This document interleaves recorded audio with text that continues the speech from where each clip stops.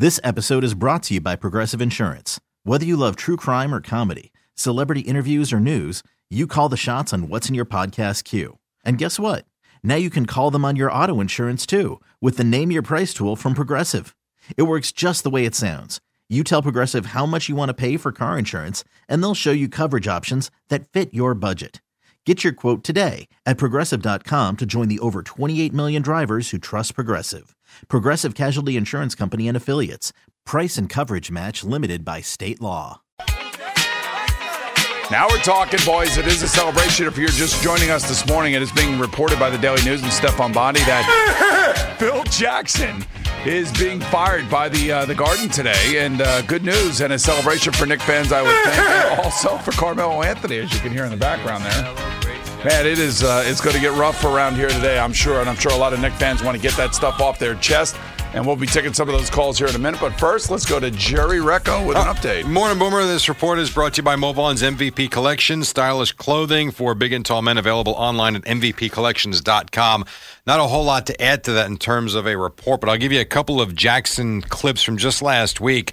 This was discussing Carmelo Anthony and essentially the thoughts of trying to move him possibly. There'll be conversations after the draft and after the free agency as teams start reorganizing their rosters. And what would he do? The conversation there. Hey, Phil, come on in my office. You're out. Right, you're out. Goodbye. Now, he thought he was on the right track with what he's been, I guess building is the word. I think we know what we're doing. That's what I can say to them, although it's not been apparent in our record the last couple of years. 80 and 166 in the last 3 years. By the way, Jerry Wally's here. I don't know if Wally's really engaged with us right now because he's like a social media hound. Well, it's a very big morning. I mean, he's got Periscope going. He's got Twitter going. Wow, you're doing a radio show. I'm with you. I'm not that big on social media. Oh, yeah, you are. Yeah, you are. What were you just doing? I was just doing an Instagram story. Oh, yeah, it's the chatting and gramming or whatever you're doing. Exactly. Jackson, 2 years, $24 million left on his contract. And great timing as free agency starts this weekend. And so who knows who runs the Knicks. Well, you know what? Maybe it is good timing that he's out of the building. Mm-hmm. Perhaps. And maybe now that helps with the free agency. Maybe Steve Mills went to Jim Dolan and said, look, man, nobody wants to talk to me. No agent wants to come here and play right now under the current set of circumstances. I think when you heard that, that's very alarming. And around the league, a lot of players wouldn't give the Knicks time of day as free agents. No matter how much money they want. A major problem. You need to be able to recruit high-level free agents to win in this league. And if that's the stigma and the reputation of the Knicks under Phil Jackson, that's a major problem. So you got that. That will be the story all morning long. The guys are going to take calls on this, and I'm sure Knicks fans are going to be thrilled. There are a couple of other things to get to because until there's a press conference, there's not much more to add to that. You had the Yankees and White Sox last night, and I know you were busy yesterday. I don't know who saw the game, who didn't, but I will tell you this. This is a game that the Yankees just gave away. We'll play the game winner, then kind of go through it. Bases loaded, 2 out, bottom of the ninth pitch. Hit on the ground, base hit. Left field. 1 run scores. Here comes the second run. The throw home is not in time. Ball game over. White Sox win. And that is John Sterling on the fan. Yeah, bleep is right. Jose Abreu, the 2-run single, and the White Sox win 4-3 in a game that the Yankees took a 3-1 lead on in the the top of the 8th inning. Severino I don't think he's pitched a better game. 12 strikeouts through 7 innings. He strikes out the side in the 7th. Pitch count at 104, 105. And they take him out with a lead, 3-1, and Domingo Germán comes in, promptly walks the first 2 guys, and he wasn't even close. Well, at least Tyler Clippard got out of the mess. Stop. But even Tyler... I know he loaded the bases, but he got out of the mess. He comes in with first and second, promptly throws a wild pitch, then walks Cabrera, gets a couple of outs. Right. Then walks Frazier to walk in a run, and then gets out, and he's pump fisting like he just did this great job. Well, at least he got out of it, and limited the Did damage. I say that again? Pump fisting? Yeah, you did. Yeah, pump fisting. You can say it when you want. You ever pump fist, Wally? No. Yeah, Wally's a pump fister. Put that on Snapchat or there whatever. You go. Pump fisting. Yes, pump exactly. fisting. But the interesting thing about this is that, and Craig and I were talking about it yesterday, the Yankees bullpen is the culprit. Yes, it's awful right now. And this time it was Dylan Betances' turn. He was not good either in the ninth inning as he walked a couple of guys. He hit a batter, and then he gives up the single. Here was some of the reaction. Joe Girardi, brutal loss. They all sting. I mean, we put ourselves in a position to win, and we just gave too many free base runners the last 2 innings, 7 free ones. 7 in the. After Severino was awesome, he knows Severino was in line for the win. He goes 7 innings and gives up the 1 run, and you hope that when you get 3, you get some big hits by Judge and Sanchez. It's going to be enough, but it wasn't. Severino had 12 strikeouts. Yes, he had 9 through the first 5 innings. Wow, and he was that. And by the way, I think his last strikeout was 99 miles an hour on the gun. He wasn't laboring or anything, but it's today's baseball. 104 pitches. You got to get him out.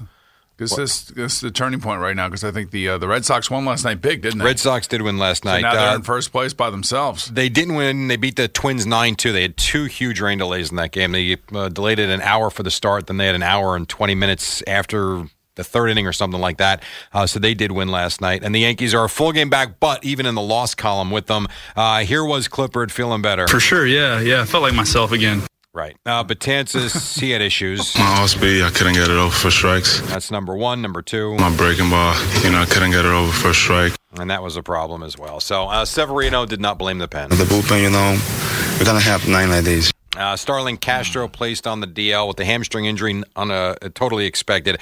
And Matt Holliday is still not better. And he might end up going to the DL. So things not right now very good for the Yanks. Tanaka and Carlos Rodon making a season debut tonight. We will have it for you on the Fan. Again, if you're just waking up, it certainly appears Phil Jackson has been fired by the Knicks to the Mets. And they lost the game 6-3 to the Marlins, but here's what we're kind of talking about. 0-1 breaking ball chipped back towards the mound, off of Straley's glove. Gordon's got it, low throw to first. In time, they throw home anyway here. Reyes scores, and this is going to get interesting.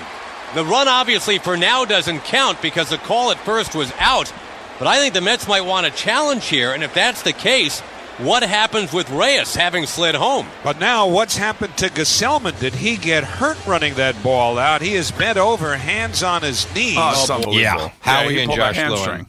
Yeah, he's hurt. Hamstring injury. Here was Terry Collins after the game. Basics of the game, running down first baseline, and I know he was running hard, and I salute him for that. He had a chance to beat that play out and create a big inning for us. But that was not pretty.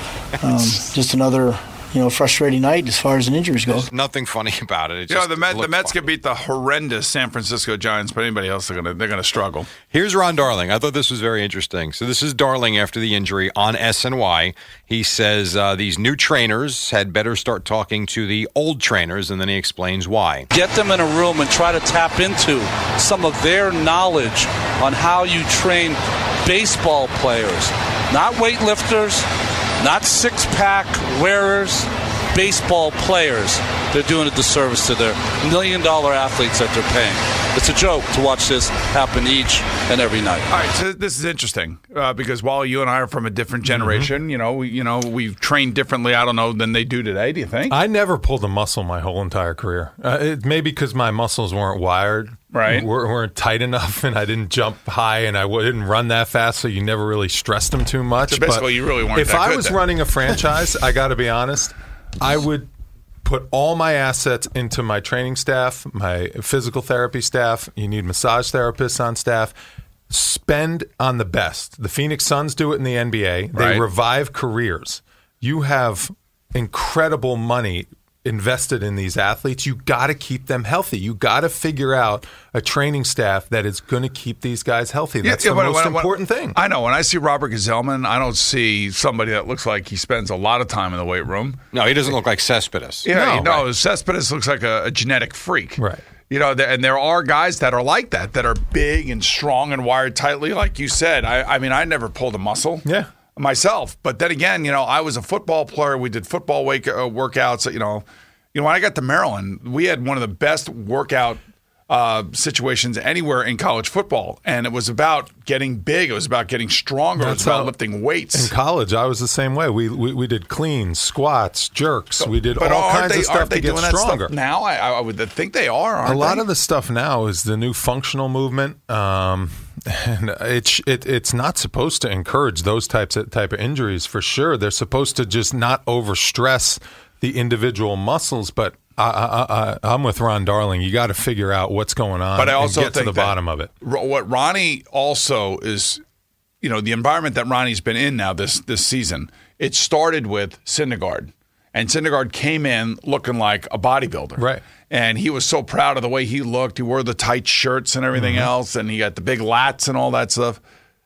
And he, remember he was talking about the bowl of death and eating. Bowl of doom. They got to be like bowl of death. My dad, who played professionally overseas, he played in the ABA back in the 70s. He used to be careful with picking me up as a kid because he didn't want to stress his shoulders. He didn't want to stress his triceps because he thought it would affect his jump shot. Sometimes less is more in the weight room at times. You look at Kevin Durant. Does he look like he's spending a lot of time what in I'm the saying, weight room? I think Ronnie is reacting. But Ronnie is reacting because of what has gone on with the Mets this year, and it all started with Syndergaard. Sometimes it's a trainer's job to say, hey, stay out of the weight room a little bit. Pull back a little bit to tell Syndergaard, listen, you pitch every 5 days. If you're working out the 4 of the 5 days that you're not pitching, maybe your body needs a couple days off. No, he was on this show. Stay out of the weight room. He said, I like what I did, and he's going to do it again. Yeah. So I was the same way a little bit, and that kind of got me in trouble. I couldn't go a day doing nothing. I had to feel like I was doing something to improve my body, to improve my game. Spent a lot of time in the weight room. Maybe possibly that did me in, with my knee and hip a little bit. Right. Sometimes those guys that kind of can just take a little bit of time off, they can chill, they cannot overstress their body on days that are supposed to be rest. What you need to do. It sounds easy, but I remember being Syndergaard's age, wanting to be like muscle bound and strong and all that other stuff. Somebody's got to back him down. Right. And maybe that's what Ronnie's talking about. Yep. Steven Matson, Jeff Locke tonight. Just one other thing from the Mets. Their former pitcher, Anthony Young, passed away. He was 51 years old, had a brain tumor. He became famous with the 27-game losing streak, but just a brutal story, just 51 years old. We got that news yesterday afternoon. One other quickie from baseball. Again, Phil Jackson looks like he's out with the Knicks. Just quick, because I think you'll find this fascinating. Nationals beat the Cubs last night 6-1, and Washington, literally, it was a merry-go-round on the bases. Jake Arrieta started for Chicago. So Miguel Montero had a tough night. Here he was in the postgame, basically calling out his pitcher. It really sucked because, the stolen bases go to me. And when you really look at it, the pitcher doesn't give me any time. Oh, wow. He says he's too slow to the plate. He doesn't keep guys on. Jake Arrieta, really at one point in time was one of the best pitchers in all of baseball. Yeah, absolutely. And there's no question that the Cubs are struggling. And you have a catcher that says this after the game? Oh, he said a lot. And the reporter would remind him about stats. The numbers always go to the catcher. Yeah, they always go to the catcher. And I'm the bad guy there, so he... Like I say, it really sucked. I mean, that a couple balls he threw down at second base wasn't not too great. bad. Well, no, but also, as you can see with the video they're rolling, sometimes the guys are at third base before he even has a chance to throw it down. So you get his point. And Trey Turner had a couple of stolen bases last night. He might be one of the top 5 fastest guys in baseball. So you get that. But still, I mean. But the other thing too is if you are the catcher in this situation, just don't throw the ball.